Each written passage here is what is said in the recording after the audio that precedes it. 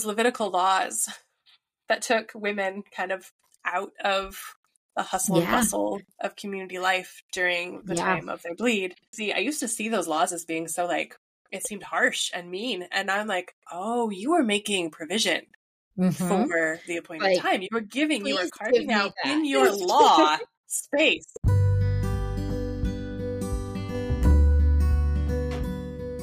Holy Wild Birth is a podcast embracing the reclamation of giving birth, rooted in God's original design, undisturbed. Here, we share homebirth stories highlighting God's presence as the great midwife, as well as conversations about all aspects of a holistic, spirit-led childbearing year. From the perspectives of myself, traditional midwife Lauren Hall of Rooted in Eden Private Contract Association, and me, holistic doula and birthkeeper Brooke Collier of Sister Birth. To choose a holy wild birth journey is to consecrate all your decisions unto the Lord. And to reclaim creation unadulterated by centuries of human attempts to control and improve upon what God has already called good. Please remember, birth is not a medical event, but a natural process. We are not your care providers, and this should not be taken as medical advice.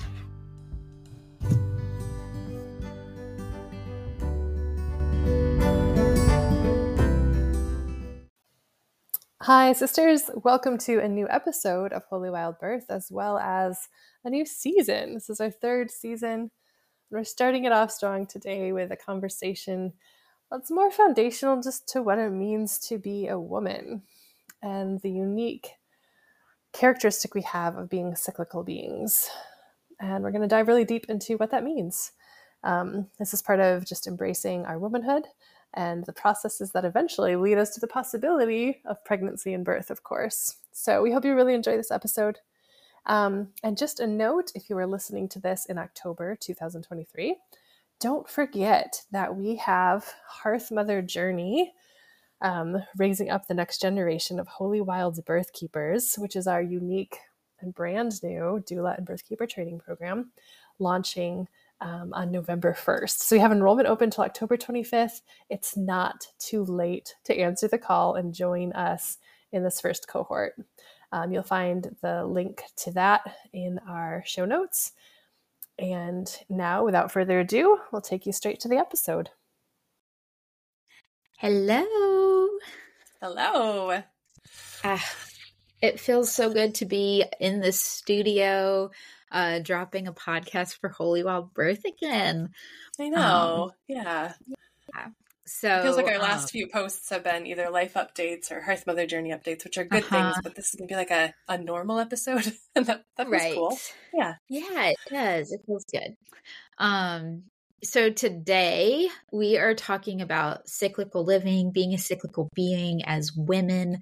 And this is a topic that it has just been so fruitful in my life. It has really been a long journey. For me, I actually started with like fertility charting and those kinds of things, largely in the beginning of my midwifery education. That was what my preceptor had me learn. So I came in it from this more textbook style.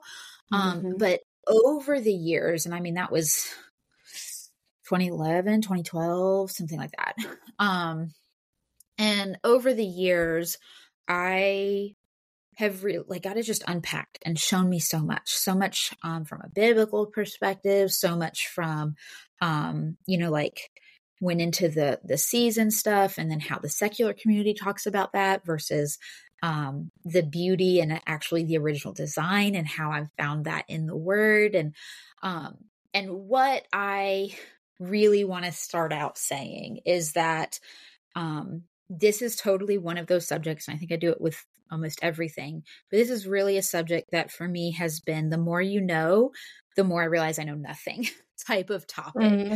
So I get a piece of something that feels so revolutionary, and it really shifts and it teaches me something and I grow in it.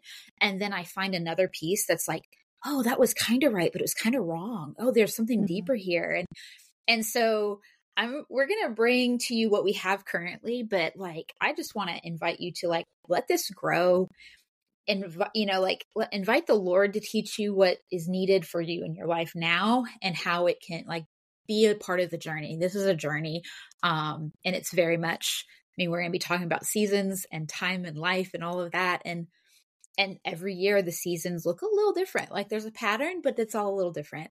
And so I think that's part of this. This is not something that can actually be put in a box and really understood and be done. And like, I've got it. This is a journey and it's an enigma and it's beautiful and it's as fascinating as the rest of creation. So, yeah, I just want to start from that place. Yeah. Like this is an intro, not a be all end all conversation. Yeah. And I feel like I'm still learning. I'm still just kind of going, wow, okay. There's more to this. And, I definitely don't have it all nailed down by any means. And I don't know that we can. Well, and let's be honest, most of us are late to this party because we don't live in a culture that teaches this or acknowledges this in any way, shape, or form. So I'm kind of noticing like a collective, like dawning awareness, I guess, amongst women about like, oh, we're literally not made to function the same as men. And there's really good reasons for that.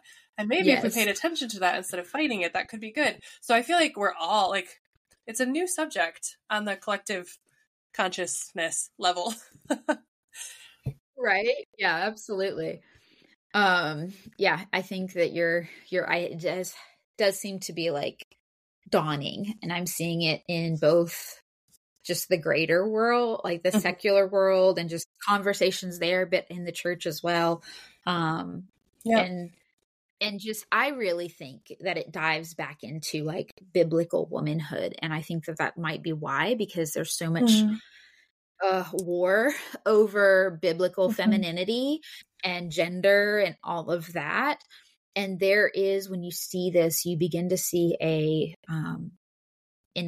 just a beauty of the design of the masculine and the design of the feminine, from both a like emotional and like, soul state, and like our function and our purpose and all of those things. But then also like, on a physiological, like there's some differences physiologically, and it's just like, I don't know, it's just so interwoven and it's beautiful to me. I saw, like, if you don't know, men cycle on a 24-hour cycle. Like that's what their hormones are doing. Whereas women, we cycle, which is pretty well known that we cycle monthly, right? But it is so much deeper than just what the hormones are doing, and our fertility. It's really about like our entire like energy levels and our functions during the month. And where we have this time of like, where we're really designed for rest and planning during one space of our month, and then really designed to be producing and connecting with people in this like productive, harvesting energy, energetic type of place. And then we go back and it's time to recoup and rest and plan out the next month. And men actually have to, I actually, the more I've come into this, the more grace I have for men. Not only have I had understanding for myself and given myself grace to be like, wow, this is just not the time to be productive, and that's okay. But when I rest, I'm so much more productive. But then I'm like, man, men have to do all of this in one day. Like they're resting, and then they're getting up and they're producing, and then they're getting, like they're all that connection, and they get back into their, like they have to do all of this. And like, for me, like that rest and plan is like a deep, work. Like there's some energy that goes into that introspection. Like this time of our cycle gives us time to like really go deep and really do the inner work and really get introspective and really go into like times of deep intercession with the Lord and like dreaming forward and all of that. And it's like they get like a little bit of hours to do that, and we're getting like this whole like 2-week period, and then we get this like whole 2-week period where we're like super women doing all the things, and again they're like really productive in there, and but I see that I'm doing like hand signals like they can see me. Like they get this like short, small period. So I was holding my hands really close together, for those of you who obviously can't see me. So I've been just intrigued by that juxtaposition and what it can mean. Even, I think one of the like light bulb moments I had about this and like the biblical masculinity and femininity, that really just, I don't know. I have noticed, and tell me if you've noticed the same. I've had this conversation with multiple women, but like, because of that, because we get that time of like deep rest and time of going deep, and we have that urging to go deep with the Lord and to dream really long plan. Like, we tend to be the ones that are like, God gives us the like big direction for the family, and like you're ahead of your husband almost. It's like, like you get ahead of them in the timeline, and you're like, okay, but I feel like the Lord's leading us here, and I have this big dream, and you know, we want to go here, and you hear the women like, he just doesn't see it, and he's not hearing it, and trying to get him on board, and there's this like struggle, and they're just in this time of like, Lord, show him too. And you know, I'm like, it's because that we have so much of that deep time, and we're getting that longer period. We're cycling on a month, and the month makes up the year. And we're having this long period where he's really in the day-to-day detail of the 24-hour cycle of like, okay, I can only focus here. I have to be on the now. And so when you bring those together, when you have someone who's focused on the now, and you have someone who's focused on the long term, and you actually bring those to like, the days make up the months make up the years, and you can't have a year without the days. And you can't have, you know, like you can't have either. It's very much that, what's the scripture? A day is at 1,000 years, 1,000 years is as a day. I know that's out of context necessarily, but I just think of the, like, they interconnect. You can't have one without the other. You can't have a year without days, and you can't have a day without making up, you know, like you go through the years to get to that. So, I don't know. It just feels like such a beautiful, oh, this is how we complement one another. So that's good. Yeah. Yeah, that's a great insight. I've definitely noticed that dynamic in my own marriage, and hear other women talking about it as well. I don't know that I had connected it to that being attributed, at least in part, to our differences in how we cycle. But that's a really keen insight. Right. Yeah. It makes me think of, you know, Genesis 1, 14 through 19. God said, let there be light in the expanse of the heavens to separate the day from the night, right? And let them be for signs and for seasons and for days and years. Let them be light in the expanse of the heavens to give light upon the year. And it was so. And God made two greater lights, the greater light to rule the day, the lesser light to rule the night, and the stars. And these, so like we have these two, you know, we know it's the sun and the moon that are ruling over this. But there's this understanding, that 24-hour cycle, that's really the day, the night for him. He's in the day, night, 24 hours. Whereas we are connected, our cycles are connected to the moon, and we move by the seasons. We move in that monthly and that yearly picture. And I love this word here, for seasons, let them be for signs and seasons and days and years. That word for seasons is defined as appointed time, place, or meeting. So it's not even just a time, but it's actually a place. And when it's translated as a place, it's the tent of meeting. It's that word for meeting when they're talking about the tabernacle of meeting or the tent of meeting. So this season is all about an appointed time with the Lord. Like this phase of the year, this phase of your month, that it's like, this is what is guiding us to say, this is what is appointed time for me to do with the Lord. This is when I'm going to meet with him, because we're the tabernacle now, right? Like where he resides with us. And he has set a beautiful analogy within our bodies, even in our physiology, to say, this is when I want you to meet with me. And this is what we're going to do when we meet together, and that, like, he set up the Hebraic calendar, again, with the moon starts their month. The moon is how they decide, like how he designed, like, okay, the first month of the 14th day of the first month, of the, what is it? The full moon is when you'll have Passover, and, on and on throughout the feast. They're designed around the different, where the phase of the moon is. And, it's just very enlightening and encouraging to me to see him say, okay, the moon is guiding this part of when you meet with me. It's just really like, to think, when I'm like, wow, what an honor that I'm cycling with the moon and getting to have that kind of long view of, like, okay, I am, at the beginning of the month, I'm going to rest and I'm going to plan, and I'm going to be with him, and I'm going to ask him what he wants for this month. And I'm going to really honor that this is a time. It takes it away from like the self-indulgent self-care. I'm just going to do whatever I want and rot in bed kind of thing.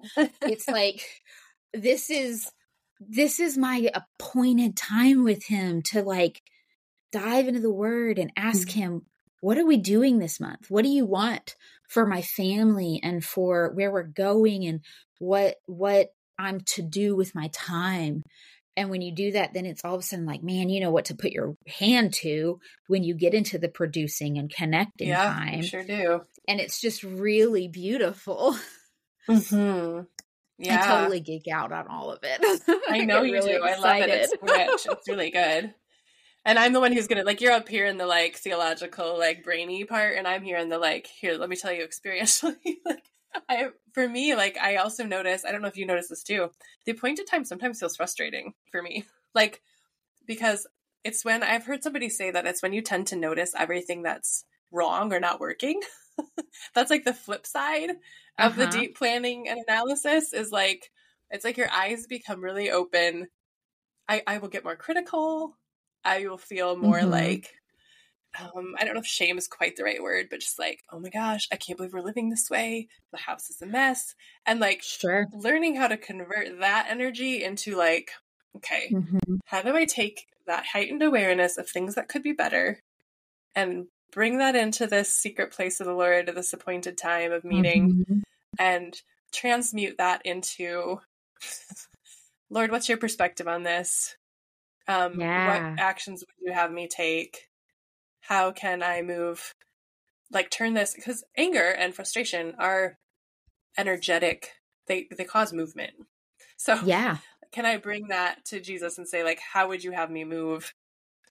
How would you turn this frustration, this anger into something that's productive and good for my whole family and for me? And then hopefully emerge on the other side of that with like a really clear way forward that's not angsty anymore, but is, like moving in love and purpose.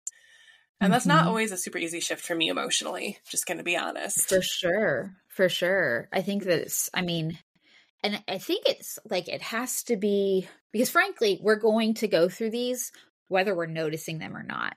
But if we're just being like drugged by our cycles and our hormones and the like, then it's so much easier to get into that space. Because then you're just really, honestly, you're just in your flesh. Like your biology is running the show. So it's literally your flesh. Whereas when we begin to just have these gentle practices that can allow us to be like, oh, wow, I'm actually in an appointed time. And this is what I'm supposed to be doing in this appointed time with the Lord. This is the time to be in my secret place with him. And this is the time to be really out in the world and producing, and just all of a sudden it's that, I think it's that noticing, and then it's that intentionality that allows us to then really move by the Spirit through our biology versus being run by the biology. Well said. Move by the Spirit through our biology instead of being run by our biology. That's great. Yeah. That's a good way of summarizing that.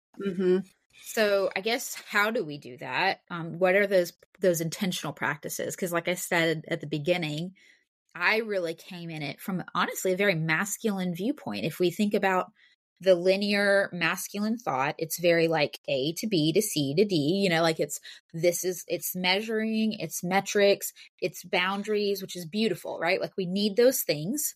I have to think about, well, I'll get there in a second.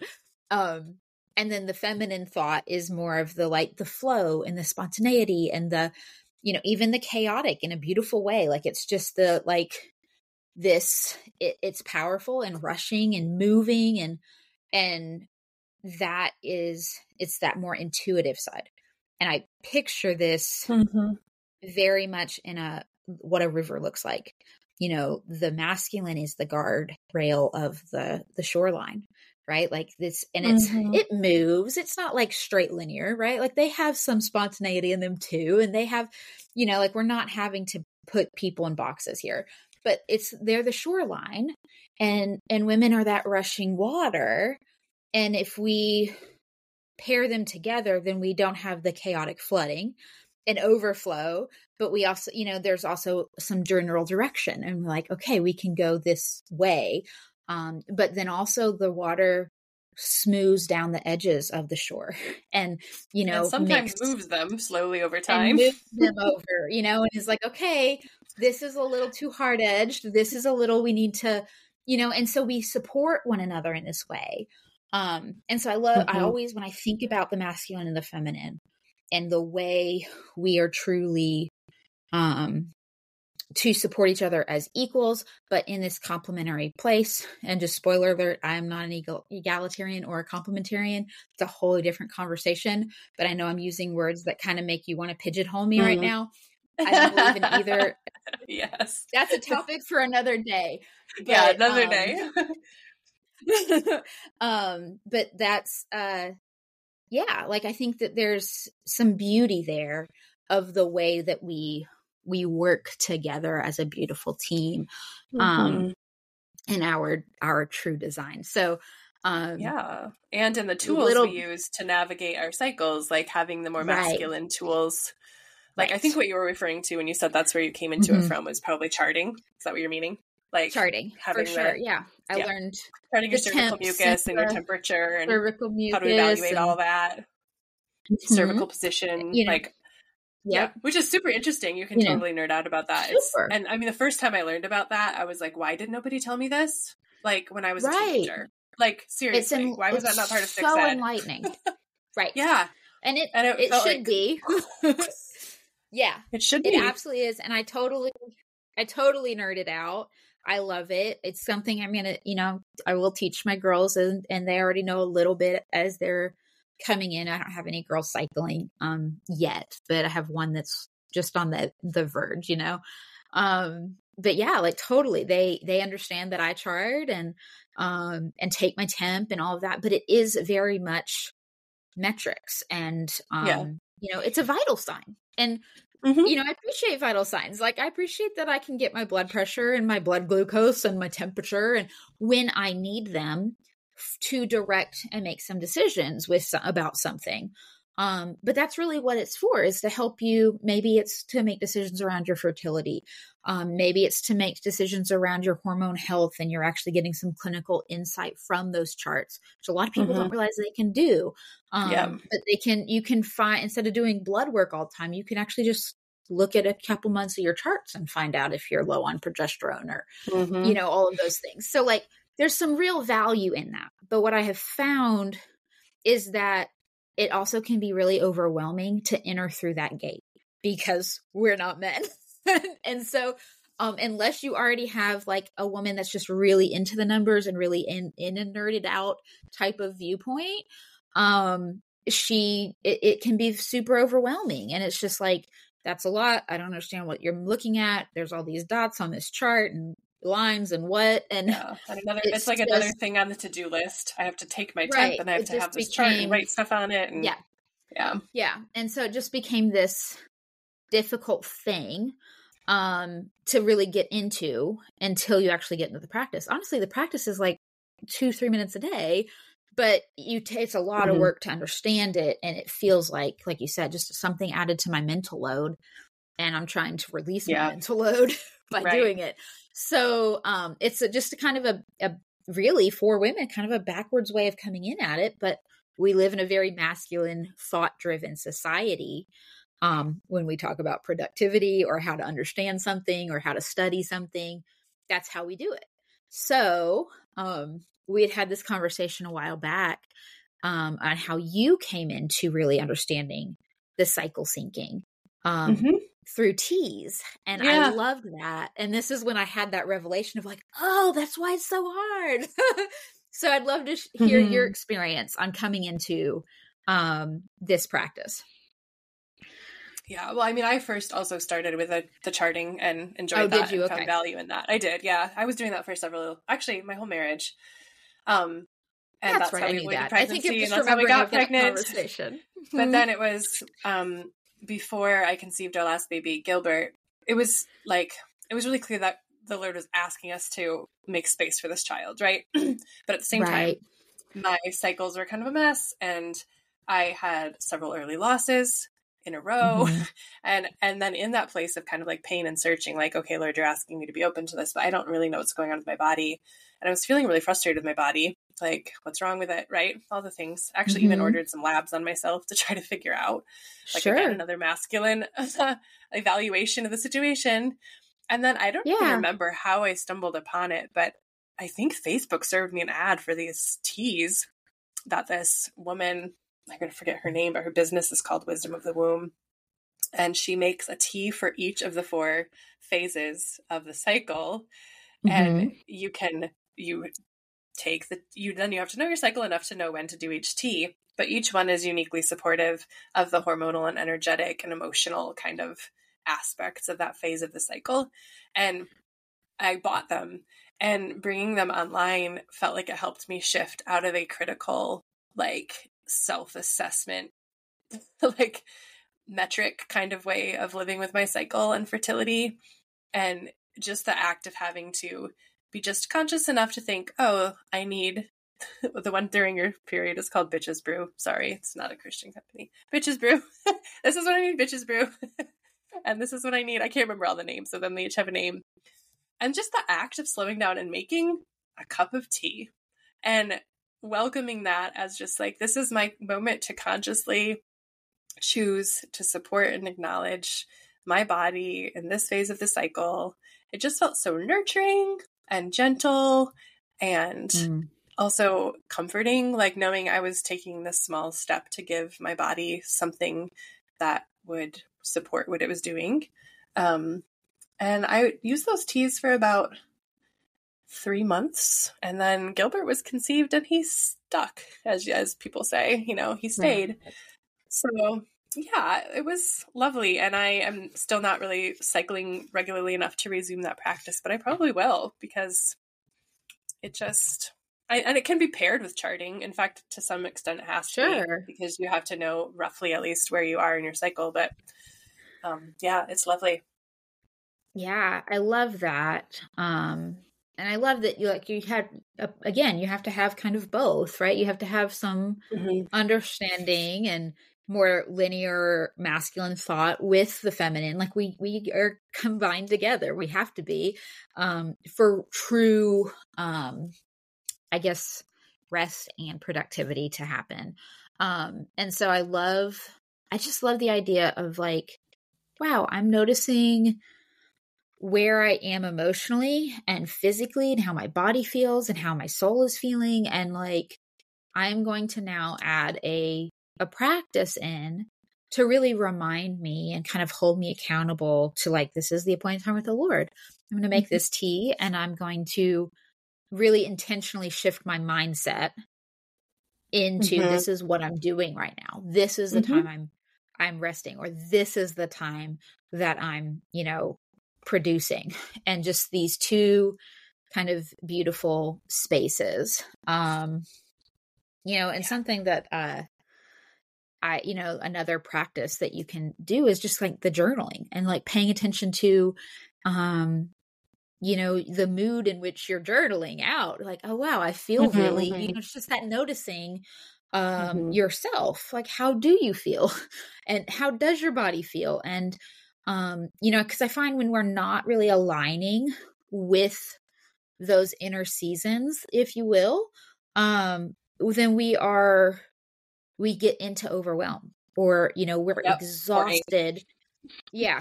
We're exhausted because we're trying to produce when we're called to be resting. Mm-hmm. We're missing out on that Sabbath that he's given us. Whereas, or you're, trying to, just that honestly, I think that's really more of it, is the productivity during the time of rest.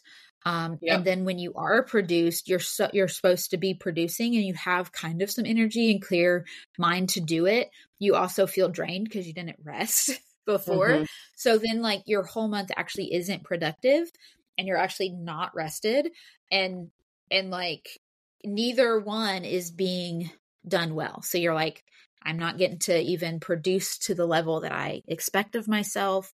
And so then I'm feeling down about myself and calling myself a failure. And I'm tired and I'm burnt out, and and it's just like, how much of adrenal fatigue and how much of just mom guilt and overwhelm could be resolved if we would start to look at these months and in a way of like, again, just moving through the spirit and coming into alignment, making our flesh come into alignment, our biology come into alignment with what he has for us in that time. That reminds me suddenly of something I read recently about some experiment they did have you read this? The adrenaline they gave to redwood trees or something to keep them from going into hibernation. Oh, wait, like yes, to try to cut that process short. And then what happened was basically the trees started dying. Like they had to hibernate in order to produce. You can't just hyperproduce constantly. I thought that was a really interesting experiment. It's such that is how he designed, honestly, the seasons. That's the purpose of seasons, right? Is exactly. When you look at the fall and the winter, you have the fall that's the covering, and all of the leaves are coming down to cover the ground, to let the soil then be nourished by what decomposes.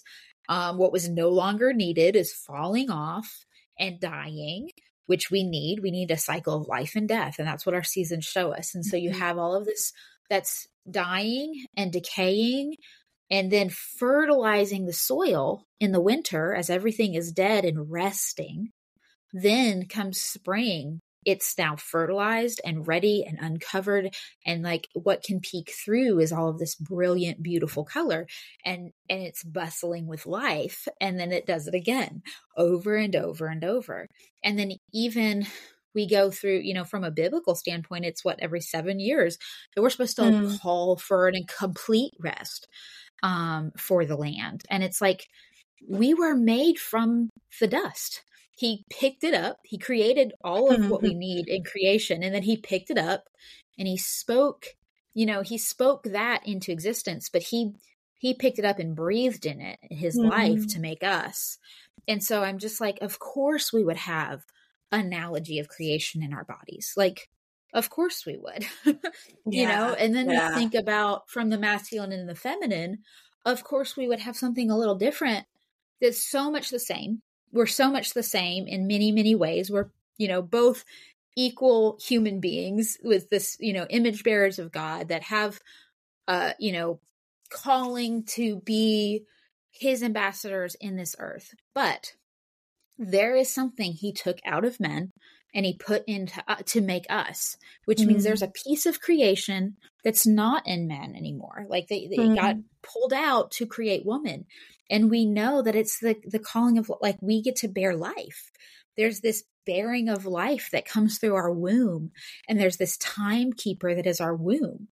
And that, it measures out the seasons. It measures out the seasons of life. Like, it tells us that we've, aged into puberty. It tells us that we've are ready to bear life. It tells us when we have reached this fruitful, beautiful time of wisdom in late womanhood. Like, it reminds us of our age, and it's just it's a timekeeper, and it's the seasons. Like, I just see so much of this cycles within cycles, levels and levels of beautiful interconnected symbolism and analogy.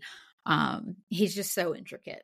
That's why I'm like, we can't know it all, because it's just every time I look into it, I see something more. So yeah, completely nerd out on all of it. It's awesome. It's like another one of those areas for me, like as is birth and like development of fetuses, like where the more you look at it, you're like, God is amazing. Like the intricacy and the creativity of the design is just incredible. Yeah. So it really is. You know, I, not too long ago, I learned that biblically there's only 2 seasons, not 4. That in Israel they had 2 seasons, and in the biblical narrative, we have, you know, it says in Genesis 8:22, while the earth remains, seed time and harvest, cold and heat, summer and winter, day and night shall not cease. And throughout the word, as you look, it only ever talks about summer and winter. There's, I think, 1 or 2 places that a spring and an autumn are mentioned, but it's like because of our English translation, how, you know, it's, I don't, forgive me because I don't remember exactly what it ends up actually meaning, but there's this, it's like the rain and the sun. It's the, these 2, there's always 2 seasons mentioned. And even in Ecclesiastes, we see, what is it? Ecclesiastes 3, there is an occasion for everything, a time for every activity under heaven, a time to give birth and a time to die, a time to plant, a time to uproot, a time to kill, a time to heal, tear down, build, weep, laugh, mourn, dance. Like it's all in, and you know, it keeps going, but like there's 2, it's always 2. And that, you know, again, it reminds me of the masculine and the feminine. It reminds me of the day, the night, the signs and seasons, you know, like it's always pairs. And that's just really intriguing to me, especially when you see, you know, we have this kind of 4 seasons thought, but it's just made me go, is there just 2 seasons? Which then reminds me of the follicular phase and the luteal phase. But then we know that there's 7 feasts throughout the biblical that help them move through their calendar year. And there's 2 people I know of that have kind of really done some work here. And even then it's like, I look at it and I'm like, man, I think some of this is right. And I think there's some missing pieces. And this is one of those things that I keep just digging up and like going, wow, this is enlightening. Wow, there's still something to dig here. But it's Keisha Gallagher. She's Grace and Torah, and Zolo Levitt. I think it's A Child is Born is his book. And there's a cool YouTube video. But they both have talked about finding the feasts. Zolo Levitt talks about finding the feasts in the development of a baby, from literally ovulation all the way through birth, and how there's a point of development that the baby hits that is aligned with the purpose of a feast. And there's this like beautiful symbolism. And then Keisha Gallagher has kind of done the same thing with the cycle, and has pinpointed some of this kind of cycle syncing and where we are, and what our body is doing, and all of that with the feasts in the cycle. And so I keep there. Now there were some things in both. Well, they don't actually line up in the sense of like Zolo looks at it as Passover being ovulation, whereas Keisha has the new moon. Passover would be the full moon. Keisha has the ovulation happening at the new moon. But even when she says it, she says, not everyone does. Like you might ovulate at the full moon, you might ovulate at the quarter moon. And actually before we were starting this, because I kept going, it feels like a discrepancy. It feels like something I need to fix, and need to understand. And I heard the Lord just really sweet me like, since when can you like really know exactly what the season's going to do? We're all so different. And like your winter up in the northern state is so much different than the winter in the southern states, right? And they kind of start somewhat differently. Like it gets a whole lot colder way sooner and longer, like, and it's just this understanding for me. It gave me a lot of freedom to, instead of trying to like pigeonhole and say even that, oh, if you're not ovulating at this point, that you're broken, or, that you need to have some kind of hormonal fixing, or like, right. Maybe it's just your seasons and this is just where your season is. And that's okay. This is the appointed time he has for you at this point. And just this giving me some grace, and like to hold it a little bit more openly, instead of trying to like nail down, because who can really understand creation? And the whole point of trying to understand creation is to understand him, not actually, like, yes, it's to understand creation, but it's to understand the creator.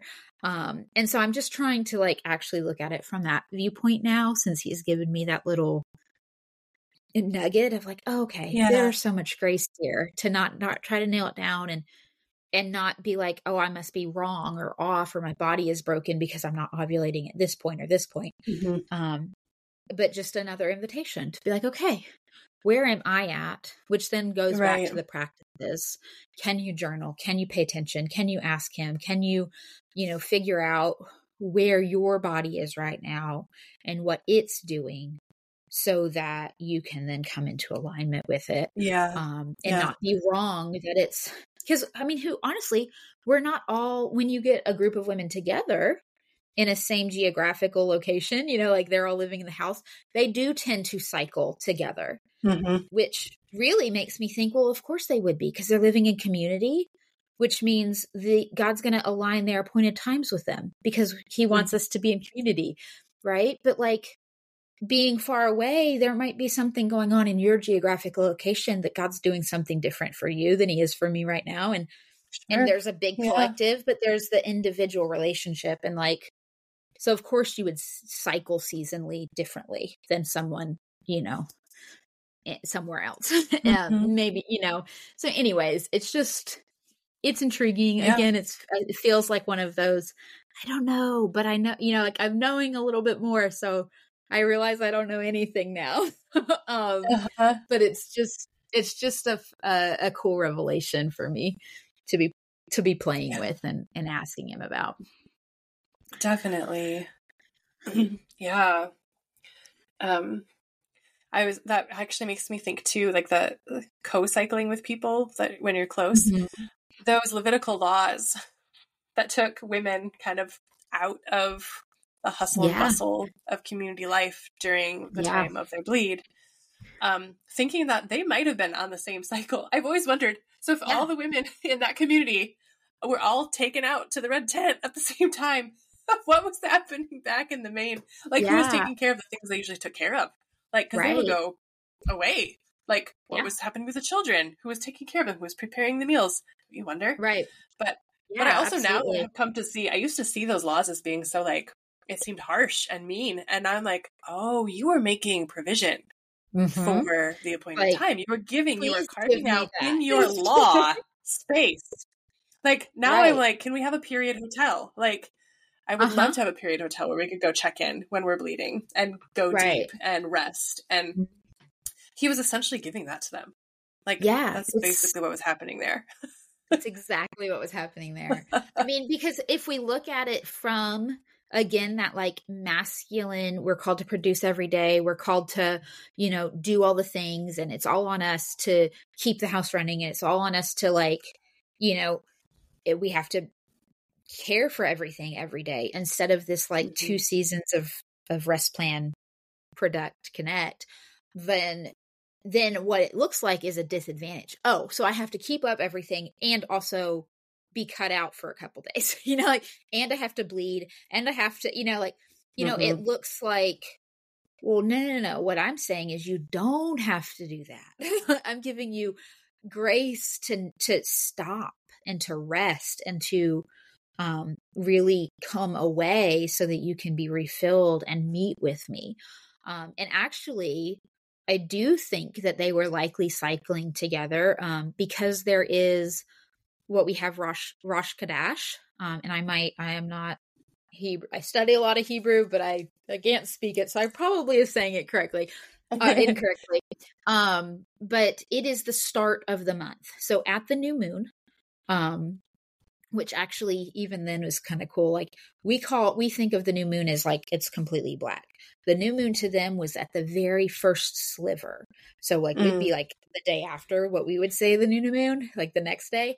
But the new moon was when they could first see the light. And they're like, here's the light again.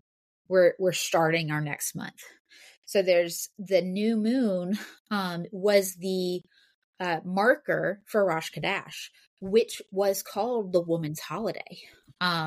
It was considered like everyone was called to rest. It was like a Sabbath. They're supposed to be resting, but especially the women were really called from rest of any kind of heavy labor on that day.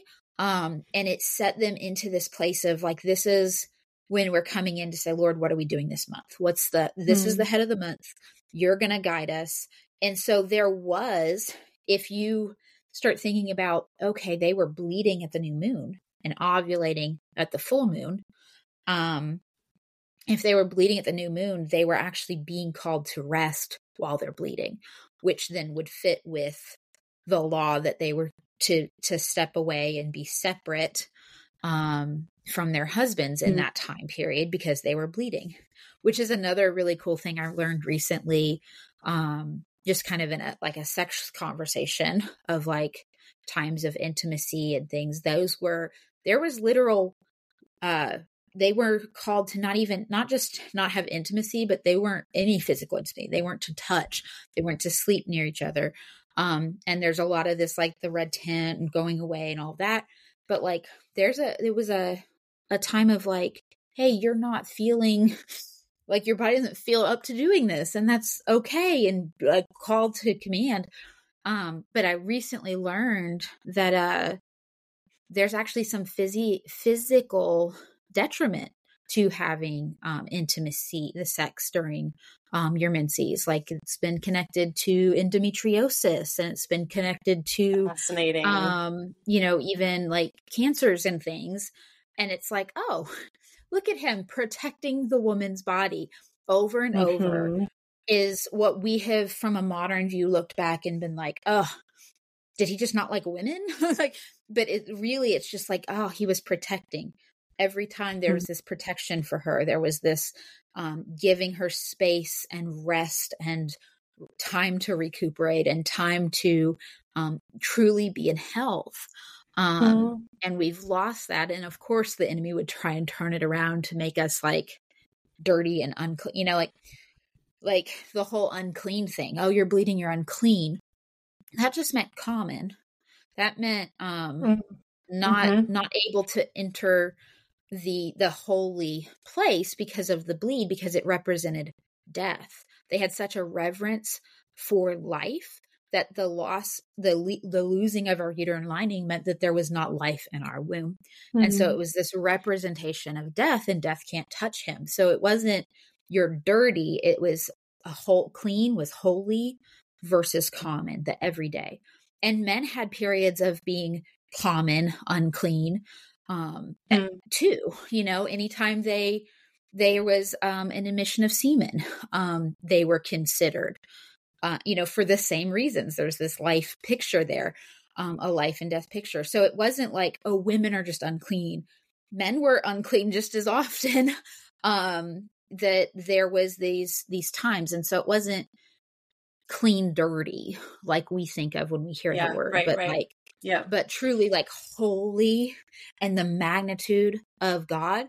And really, I think it offers us perspective to have fear of the Lord, that like, wow, I am not holy. like and that, like, of course that comes against the modern thought.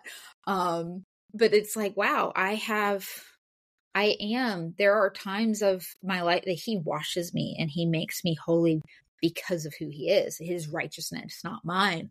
But there is literally part of our flesh and biology that is not holy. It's just common, and it's every day. It doesn't make it bad. It just is. but he's so far past common that that couldn't be associated when this is Old Testament, when that veil was still up, when there was not something to protect us from coming into, because it was really protection. Is really what it is. Again, him protecting us from being harmed by entering such a holy place when we were so common and we didn't have the righteousness of Christ to cover us. So anyways. Yeah. It's so beautiful. Another thing I get excited about. And, you know, I think Christians often will say things, well, the old covenant is gone and we can completely ignore it. It's almost completely irrelevant because Jesus. And I'm like, yes and no, because yes, like we're freed from like the condemnation and the punishment and the sacrifice that come along with that old law. And yet there's still so much wisdom in that old law that we can absolutely borrow from and implement in our lives today that honestly, even in, I think, more ancient branches of the Christian church, we still see remnants of that, where we don't really see it in like modern evangelicalism, but like even, and like thinking about Catholicism's approach to family planning and abstinence and, you know, like those are remnants of honoring some of the rhythms that were set up in Old Testament guidelines. Or the Orthodox Church doesn't, they preserve the postpartum rest. And to not come, you don't go to church. Go to church for 40 days. And that's, you know, in the Levitical law was 40 days for, if you gave birth to a male and 80 for a woman and, or for a girl, if you gave birth to a girl, it was 80 days of rest. And again, there ends up being some interesting scientific stuff that we can see of, when you actually give birth to a girl, it takes more out of your physiology. It takes a bigger hit on your immune system. And, you know, and some people will talk about like, well, you're also giving birth to the second generation because you've carried your grandchildren within her womb, the baby's womb. And so, you know, is it a double rest for that? There's a lot of really cool thought and, you know, rabbit trails to go down for that. But, there's a lot of great tradition that I think the modern thought has perverted because we're trying to understand it without throwing some babies out with some bathwater, really. I think, absolutely.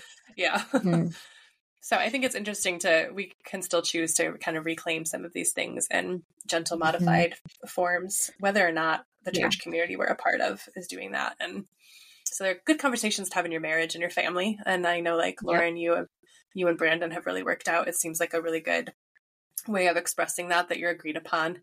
That's something that I would like to do more of with Tim. There are conversations and there's some practicalities to work around, of course, like to let a mom fully out of the fray for a few days while she's bleeding is not a tiny thing to arrange. No, for most of us whose husbands are working outside the home. And so how do you work that in, you know? And we could probably have a whole nother episode about the practicalities. Maybe we won't do that today, but just things to think about. Yeah. And it definitely has been easier for us because we both are at home parents. You know, I work from home and he does small things outside the home, but is largely here. And so, especially because our life was 4 years on the road. So like we've been in-home parent. And so that really coming into this was that season for us. And I think it started with like honoring the postpartum rest and then recognizing how similar the menses is like a mini postpartum and just that whole path. And I'm really setting up my daughters and sons, honestly, for their perspective for their wives in the future. Like we have a rule in the house that like when someone bleeding doesn't do chores. Like, you know, if a woman is bleeding, she's not to be going through her chore list. And so we just have that honor. But then that also makes me honor his rest time differently because he only gets a little rest every day. Whereas I'm asking for a deep rest for a couple days. He's getting these like moments of time in his day that he needs that rest, replan, recharge Sure. So you can space. give him that with more grace. I give him more grace for his like little periods every day that I feel like a lot of women get very frustrated about, you know. They're like, oh, you've been at work all day and I've been here, da da da da, and why do you need rest? I'm like, wow, if I recognize that I need a longer stretch of rest to really feel revived, I have to recognize that he gets that every day in a little bit, and he's only going to get to even go deep. So if I'm praying for him to get like wisdom for our like long haul, that I keep going, oh God, you won't show him my 20-year plan that you keep giving me. And yet then I'm mad that he wants to like take an hour or two to like veg out. Like I'm in competition with what I'm actually praying for. So anyways, again, it's a balance. That's a word. It's good. Yeah. Yeah. So yeah, there's a little tidbit there, but I think it's definitely one that you have to work out in your family. What's going on, and yeah. But anyways, there's lots of, I don't know. Again, I hope this was kind of a teaser to get you interested in this topic, that we gave you enough gold nuggets to kind of begin to chew on and figure out what does that look like in general. You know, and then really, again, we want to do a kind of deeper dive on like the biology of the cycle, and like what it looks like to charting and adding in those metrics we were talking about. We've got someone that will do like a guest interview. Hopefully we can get that scheduled soon. Yeah.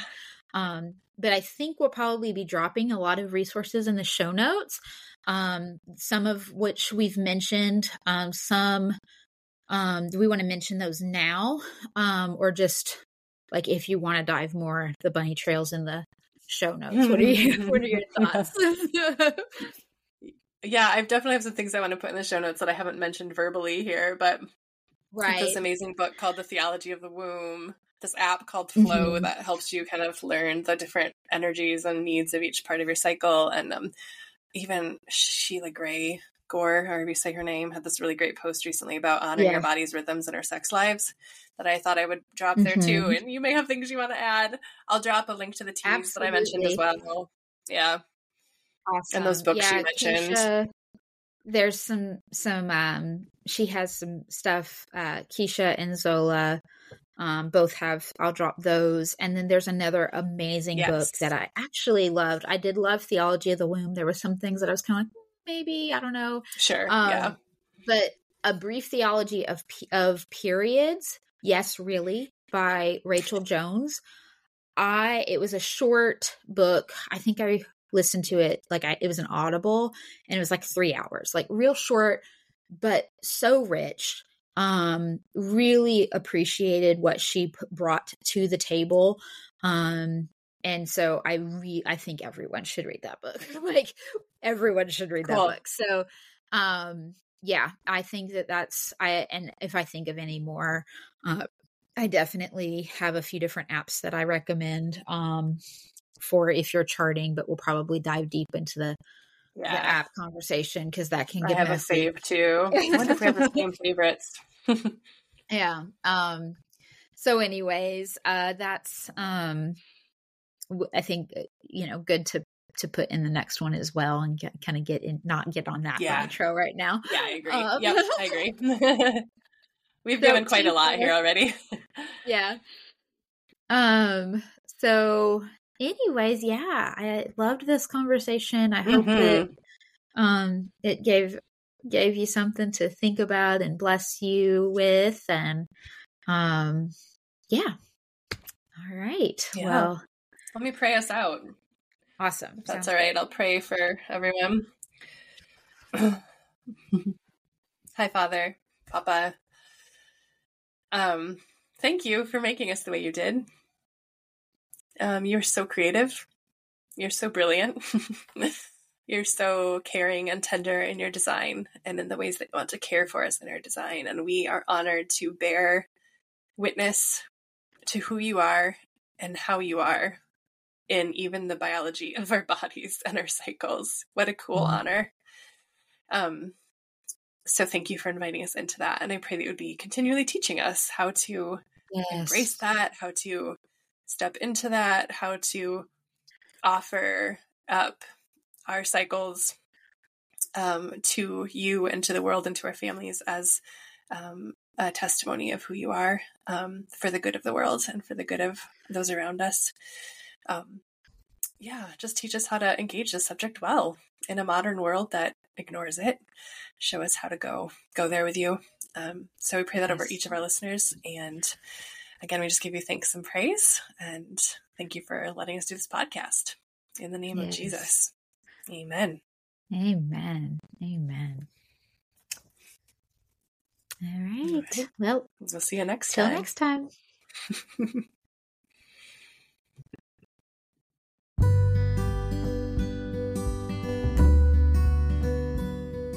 Thank you so much for tuning in to this week's episode of Holy Wild Birth. We hope that you were genuinely encouraged, inspired, and challenged by what you heard today. If you're loving what you hear, please make sure that you share it.